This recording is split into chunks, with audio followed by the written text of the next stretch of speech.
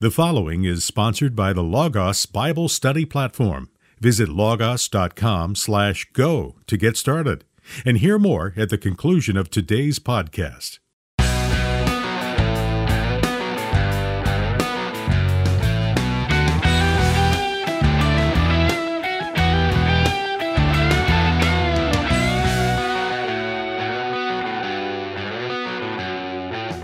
Welcome to Mortification of Spin, a casual conversation about things that count, with Carl Trueman and Todd Pruitt. Mortification of Spin is a podcast from the Alliance of Confessing Evangelicals. Let's join this week's conversation.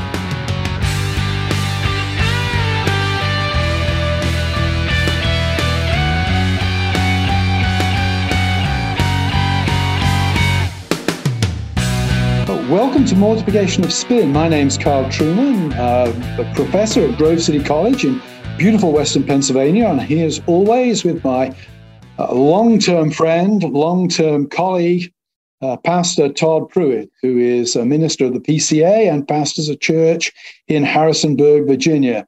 Hey, Todd, how's it going? It's going well, Carl. Good to see you as always. Doing our best to ruffle feathers every once in a while, tackling subjects that others are afraid to touch. We happily grab hold of any third rail out there that we might that might damage our reputation further. So, which is presumably why both of us, our plan B at this point, if we lose our jobs, probably includes the phrase, "Do you want fries with that?" You've always got to be willing to say those words frequently if you're going to contribute something. And of course, our guest today might have to join us with that as well, given his latest book. So yes. Our guest today is a well-known critic of CRT, and I'm not talking about Carl Russell Trueman here. I'm talking about critical race theory. It's a real privilege to have on the program today. I think I first had correspondence with this professor probably 25 years ago when I was in the UK, and I was editing the journal Themelios, which is now, of course, run under the auspices of the Gospel Coalition, but in those days was part of the publications of the International Fellowship of Evangelical Students. And this professor wrote a number of really good articles for me. It's Professor Douglas Groothuis, who should be well known to many of our listeners as a Christian apologist. He also wrote a very, very moving book about caring for his late wife when she was struggling with, I think it was aphasia, an illness that presents very much like Alzheimer's disease does. And Douglas wrote a wonderful, powerful book about the sacrificial caring that he engaged in the last period of her life. But today we want to talk to him about a very different book, his latest book. The book is entitled Fire in the Streets. The fact that it's dedicated to Thomas Sowell might give you hints that this is going to be an interesting, important, and very, very relevant book. The subtitle is How You Can Confidently Respond to Incendiary Cultural Topics, and it will not surprise you that the center of the book is significant discussion of critical race theory set against the background of broader Marxist trajectories of thinking. Many Christians are having to think about CRT at the moment. Many Christians find their denomination or their church is facing challenges from within and without relative to critical race theory. So it's very, very helpful to have a new book that guides us confidently and competently through this minefield. Professor Groothuis, it's wonderful to have you with us today. Well, thank you. Happy to be back. First of all, why did you dedicate it to Thomas Sowell? For those listeners who aren't familiar with Thomas Sowell, he's perhaps one of the foremost conservative African-American intellectuals of the last 50 years. Why did you dedicate it to him? Well, I've been reading Dr. Sowell for many years, really about 40 years. And as I looked at the issues about race and economics and politics, I came back to Thomas Sowell over and over again. I may have more footnotes to him than any other author in the book. And the book has 500 footnotes. So I tried to deeply resource my ideas in documentation. But I found that on so many issues pertaining particularly to race and economics, that Sowell would puncture the cliches that we so often hear about so many things, even going back to affirmative action and now the idea of reparations, minimum wage laws, and so on. And so much of critical race theory, since it is based on Marxism, has to do with radically reordering society and really establishing a socialist state. And so Sowell has been a defender of the free market and a critic of socialism for 50, 60 years. He was a Marxist, actually, for quite some time, I think even through his doctoral work, amazingly. But he changed his mind when he started working for the government. And he saw that this was not the answer to dealing with poverty or inequities and so on. So I don't know Dr. Sowell. I sent him a copy of my book, but I wanted to express my thanks to him, because when we're dealing with issues of social standing for people of color, we're talking about things like the free market, socialism, and so on, we need a good biblical basis. And I try to give a biblical framework in this book. But we also need to know our economic history and how economics works. And a lot of evangelicals are hoodwinked by the left on economics. I've seen this for 40 years, really. I was myself as a young evangelical in the late 70s and early 80s. But it was really reading people like, first Gary North, and then Gary North's favorite economist was Thomas Sowell. So I started reading Thomas Sowell and realized that the left didn't have the right answers about matters of social justice, race, really anything. So I found him to be so helpful. And it was great to be able to go through my library and rummage through all my Thomas Sowell books and quote books I'd read 40 years ago and so on. So that's why I dedicated that to Thomas Sowell. That's a beautiful gesture. And why critical race theory? I think Todd and I both have a pretty good idea of why he was this, but explain to our listeners why as a Christian philosopher like yourself decided at a sort of a latish stage in your career to zero in on this particular issue. But Carl, I'm only 25. You should know that. You only look 25. You certainly have more hair than Todd and I have combined. That's true. Yeah, exactly. Yeah, young hair, everything else has gone south. But, in a way, I didn't want to write the book. I think the book wanted to be written because there was so much controversy, especially in 2020. So I called the book Fire in the Streets because there literally was fire in the streets in 2020. And the reason there was fire in the streets is because there was fire in the minds of men and women. And I was thinking back to that great book by James Billington called Fire in the Minds of Men, which is a history of socialism, which I read part of years ago. And I thought, this volume of rioting and this intensity of hatred and destruction doesn't come out of nowhere. It doesn't come from one video of a man dying under the knee of a police officer. It's rooted in a social political philosophy. And I knew what that was because I had studied Marxism, critical theory, critical race theory. And I kept being asked to talk about this on radio shows, podcasts, Zoom sessions, and so on. And I remember it was in the middle of a talk I was doing, I think it was for some students in Eastern Europe. I thought, I have to write a book on this. So I was able to find a publisher right away, Salem, which is a new publisher for me. They are an imprint of Regnery, a great historic conservative publisher going back 75 years. And they were able to help me get the book out fairly quickly because I knew it was a matter of great moment. And I wanted to get the book out not 5 years later with some definitive 500-page volume. I've already done that on apologetics, actually 800 pages. But I wanted to give people something to chew on and not be hoodwinked, not be deceived.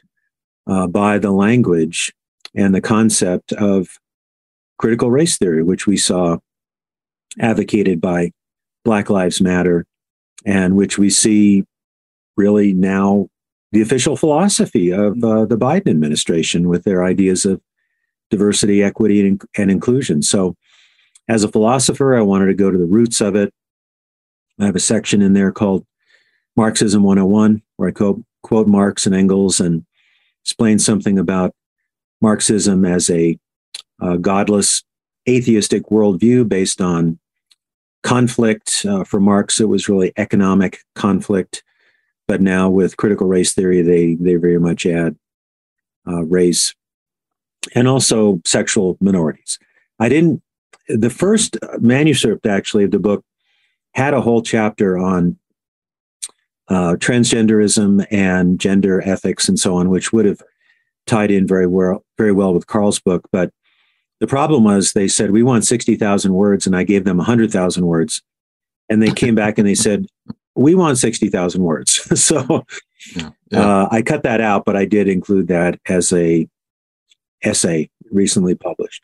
Nice. So this is a non-Christian worldview. It's not in any sense based on the character of God. It has no categories of the intrinsic value of all people made in God's image. It doesn't teach that original sin has affected and infected all people, red and yellow, black and white, purple, whatever they are.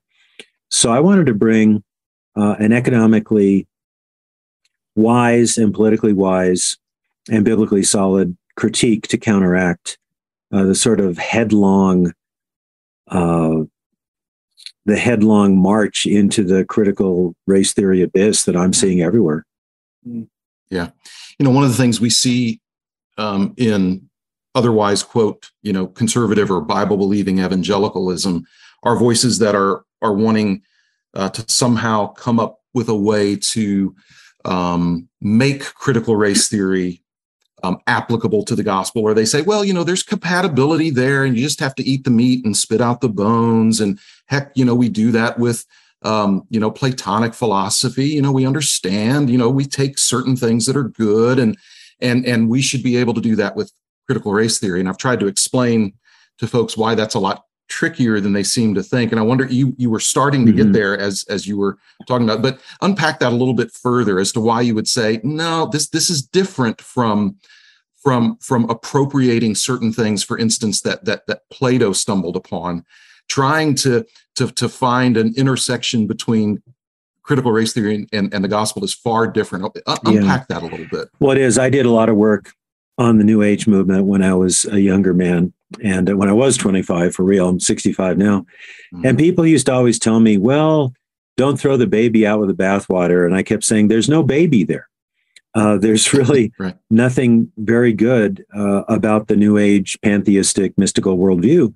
And I say the same thing about critical race theory because of its roots. It's rooted in an atheistic, economically unwise, deadly philosophy that is responsible for perhaps over 100 million civilian deaths in the 20th century. We're talking about the USSR, Red China, Cambodia, and so on. We're talking about an intrinsically oppressive, totalitarian, godless philosophy.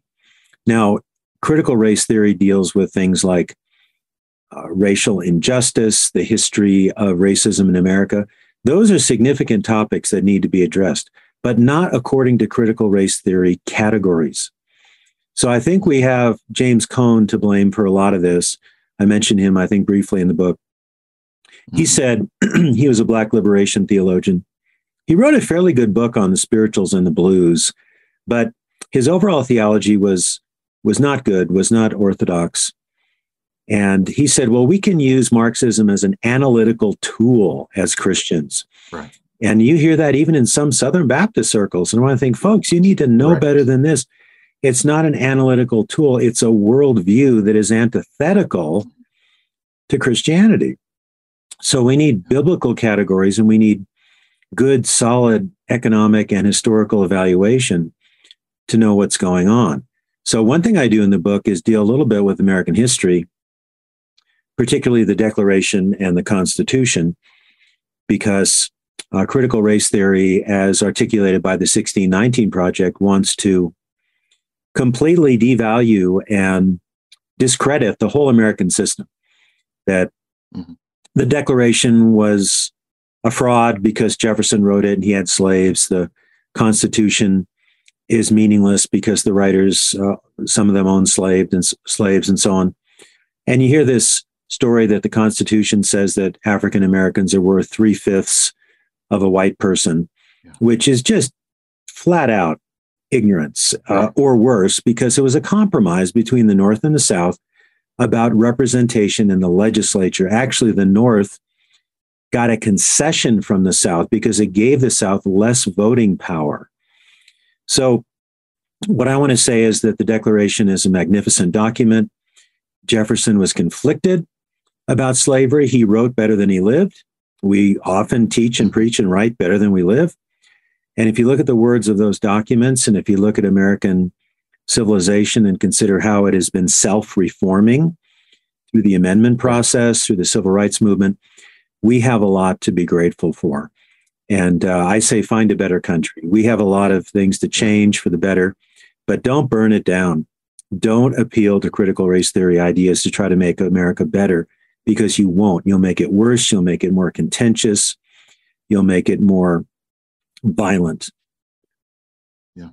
And what's interesting, on the slavery question is the fact that, the world has practiced slavery for as long as we know. I don't think there's a single culture in history that did not practice slavery. Slavery had been practiced on the African continent for thousands of years.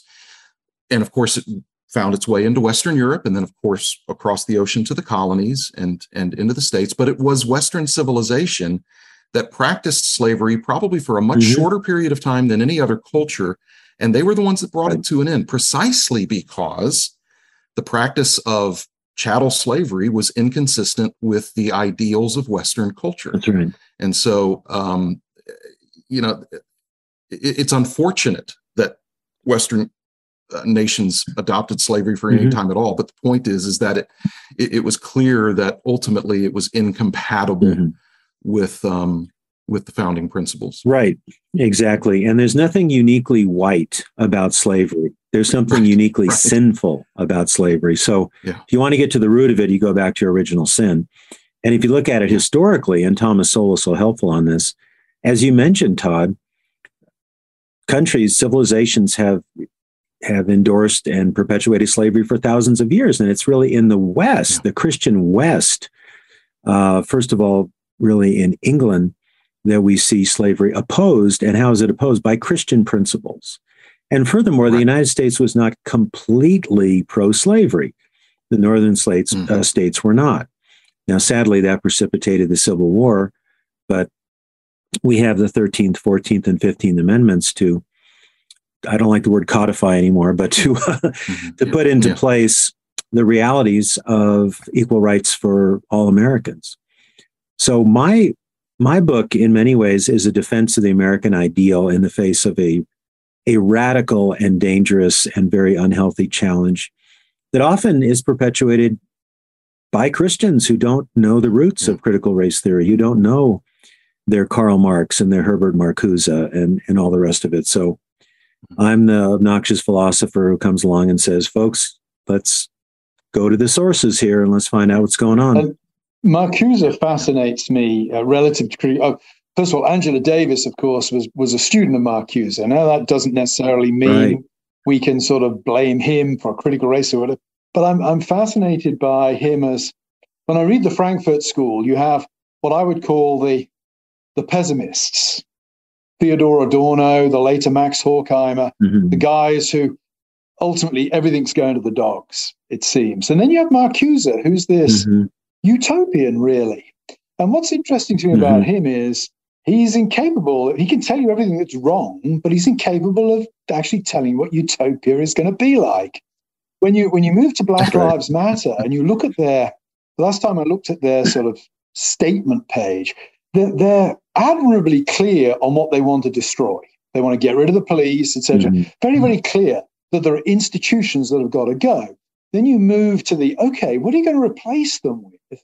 And it's all a community marked by joy or something like this. And it gets to sort of, Right. okay, well, this reminds me of Marcuse. We just get rid of everything and we have free sex and everything's going to be wonderful. Well, I still need to know about the supply chain here. I still need to know who's going to be growing vegetables to feed people. It's this bizarre utopianism that very intelligent people end up buying into very stupid philosophies, seems to me. What would you say about that, Doug? Oh, exactly. And my book is definitely a critique of utopianism. And this is just endemic to Marxism, neo-Marxism, where it has been worked out in one way or another. It's been an unmitigated disaster economically, politically, in every way. Marxist countries typically cannot feed their own people, or they intentionally starve their own people, the way Stalin did in the planned famine in the Ukraine. And I think one reason why a lot of younger people are drawn to socialism and critical race theory is they don't know history. They don't know what Marxist-Leninism, Marxist-Maoism is. They have no idea. They just have some AOC, gauzy picture of socialism is great because it's about being sociable, and capitalism is bad because it's about money. Yeah. And when the ignoramuses are in charge, we all suffer. So I'm trying to do a deeper dive into the history, and I've got a chapter defending the free market, which I was really happy to do because critical race theory is anti-free market. It requires diversity, equity, inclusion, which doesn't happen naturally. The only way it happens to get proportional representation of minorities across the board is from the top down, having them imposed, irrespective of merit. So I am really defending meritocracy. I'm defending the civil rights vision of equal opportunity, and I'm anti-utopianism. All conservatives, all Christians have to be anti-utopian. We want to see the kingdom manifested in history, but we await the eschaton for the final vindication of good and the instigation of perfect righteousness. And whenever we try to speed that up, it just ends up creating hell on earth. Yeah. Every time I'm asked about the possible use of critical theory or critical race theory, and using it as an analytical tool for reading the Bible, or using it, some of its categories, and incorporating it with Christianity, I tell people you need look no further than liberation theology, because that's kind of the religious cousin of critical theory, and it's unavoidable if you try to incorporate you can't have critical theory within Christianity without first dismantling the doctrine of the atonement, because you can't have an innocent person being treated, quote, unjustly. And so they always destroy the doctrine of the atonement. And they also destroy redemption, because you have to have a group that is in a constant state of penance. So they don't have repentance, they have penance. Right. Where and you're always there. If you're in the unfavored group, you're always kind of needing acts of penance. And so you can't have critical theory in the gospel without demolishing the gospel. Well, I think so. I have a chapter where I address the idea of masochism. And actually, I was drawing from some ideas of Rushdoony in his book, The Politics of Guilt and Pity, where he said that liberalism is intrinsically masochistic, because it believes that there are some that oppress and some who are innocent, and those that oppress have to keep punishing themselves in order to somehow atone for their own sins. And the atonement was wrought by Jesus Christ. We cannot do atonement. We can only receive it through his work on the cross. So the whole model of the human condition, social change, what is a just society, is skewed. I mean, worse than skewed. It's topsy-turvy with the Marxist, neo-Marxist critical race theory approach to things. And there's really no forgiveness. You're an oppressor or you're an oppressed. And the oppressors have to keep doing penance. And I think back in 2020, when the whole society was just about completely unhinged. You have white people getting on their knees in front of black people. Yeah. And, I'm only going to take one knee. I'll take two knees for Jesus Christ, but not for anybody else. Mm-hmm. And unfortunately, there are Christians that weren't recognizing how that undoes the gospel, that kind of vandalizes the gospel. As we begin working towards kind of wrapping up, I wanted to ask you clearly, no one denies that because we are sinners, there can be racism in our hearts, racism in our actions. We understand that any kind of a racial animus and racial prejudice, that's a sin. Nobody, I don't know anyone that denies that. We also know that racism can, have large certain societal manifestations to it. But you do address in your book kind of contemporary claims of quote, systemic racism. How would you kind of sum up your thoughts in terms of the contemporary claims of systemic racism? Well, certainly systemic racism is real, and it has been a part of American society through slavery and Jim Crow, and there are even policies, state-sponsored policies called redlining that disadvantaged blacks from owning property in certain places. But you have to apply the categories properly. So for critical race theory, any discrepancy of positive outcome among people groups or among minorities is the result of racism. So if we don't have 13% judges that are African-American, it's racist. If we don't have 13% pilots, it's racist. Abraham X. Kendi just comes out and says this outright. And that is terrible social science. And Thomas Sowell taught me this so many years ago, that discrepant outcomes, if you want to even call them discrepant, variable outcomes in society take place for all kinds of reasons, not just racial reasons.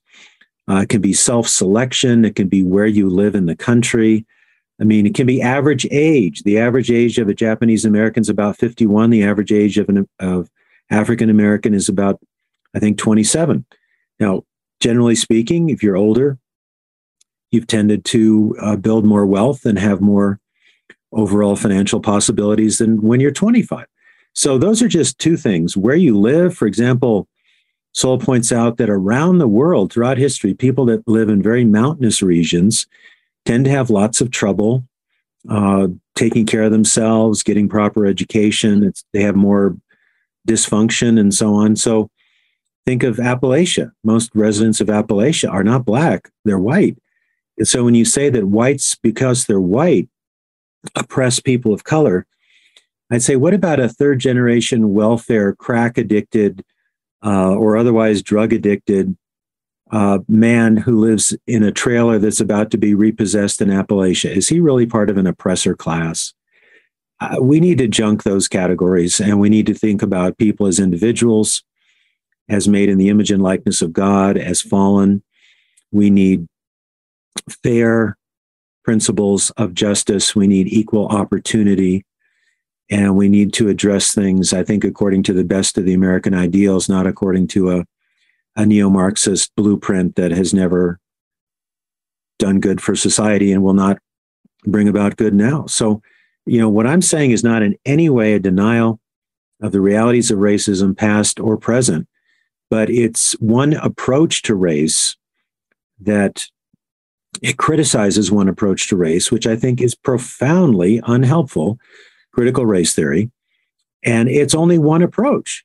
I quote a number of African-American writers about what would be better for people of color in the United States. I often quote Thomas Sowell. I also really appreciate Shelby Steele's work, the great writer, historian, Walter Williams, Jason Riley, who is a reporter for the Wall Street Journal. He has a terrific book called Please Stop Helping Us, which is all these gigantic governmental programs since the Great Society have not overall helped African Americans.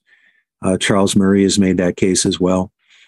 So I'm hoping the book will spark some good critical thinking about critical race theory and will encourage people to look for really not solutions. I mean, I'm a conservative, so we don't look for solutions. We look for trade-offs, right? We look for ways of incrementally helping Americans and helping America. And I think the way we do this is living up to our founding ideals, not saying the whole thing is a fraud. The Declaration is a fraud. The Constitution is a fraud. The Civil Rights Movement really didn't do that much good for African Americans. I think those ideas are wrong. They're not based on evidence, and they're also dangerous and not helpful. Well, obviously, this is a discussion that could keep going because it's an important, highly relevant discussion, and the issue is directly impacting not just our nation, but the church, as these ideas oftentimes try to kind of find their way into our churches. Our guest has been Dr. Douglas Groothuis. Dr. Groothuis has taught for years at Denver Seminary. He's the author of many books, from philosophy to apologetics. As he said earlier, I have some of his earlier books back when he was really critiquing the New Age movement at the height of that movement. And now he is stepping in to offer a very helpful critique on these more relevant subjects. The name of the book is Fire in the Streets: How You Can Confidently Respond to Incendiary Cultural Topics. And we would encourage you to get a copy. In fact, if you would go to our website, mortificationofspin.org, you can register to win a copy of this book, and we would encourage you to do that. And while you're at our website, you might want to consider making a financial donation to the Alliance of Confessing Evangelicals so that they can continue to provide this sort of content to you. We're so glad that you joined us today. Again, we are so thankful for Douglas Groothuis for taking the time to join us and to engage in this important subject. And we will look forward to being with you all again soon.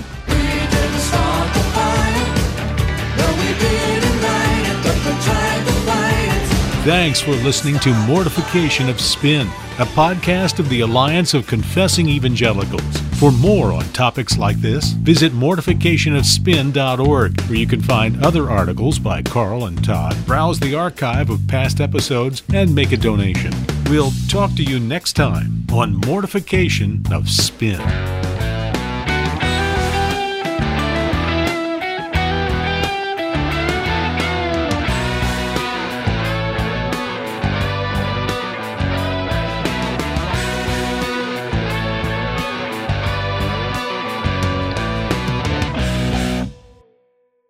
My dad used to say to me, he said, you know something about the Welsh, that their accent is such that even when they're really happy, they sound as if they're complaining about something. I can't believe we went this far without getting a commentary on the passing of the Queen of England. Carl did write a little thing honoring her for first things. Now we get Charles. And I'm afraid Britain is tending in the American direction of towards mediocrity in its head of state. I want him to lecture us more on global warming. That's what I'm hoping for. No, what we want him on lecture on modern architecture. He's good on modern architecture. Oh, okay. He hates modern architecture. Good. But I still give him the edge over Biden and Trump. So I think I could still say I may not be able to point you unconditionally to my head of state and say, be like him when you grow up. But, aim more in that direction, I would say. According to a recent survey, 30% of evangelical churchgoers want more in-depth teaching. If you want to go deeper into the Word, Logos is the Bible study platform for you. Logos fuses powerful technology with biblical resources. Access Bibles, search tools, commentaries, seminary-level courses, even audiobooks right on your phone, tablet, or desktop. Logos offers nearly 200,000 digital books from the world's top publishers. Logos editions have been turbocharged with powerful data that connect them with the rest of your library. So whether you're comparing Bible translations, tackling tough topics, or studying deep theological issues, Logos has you covered. Dig into the original language resources without even knowing Greek or Hebrew, and Logos will even help you pronounce the words. Pastors and scholars like John Piper, Matt Chandler, and Eric Mason use Logos in their study and sermon prep. Get started with Logos today for just $49. Go to logos.com/go. That's logos.com/go.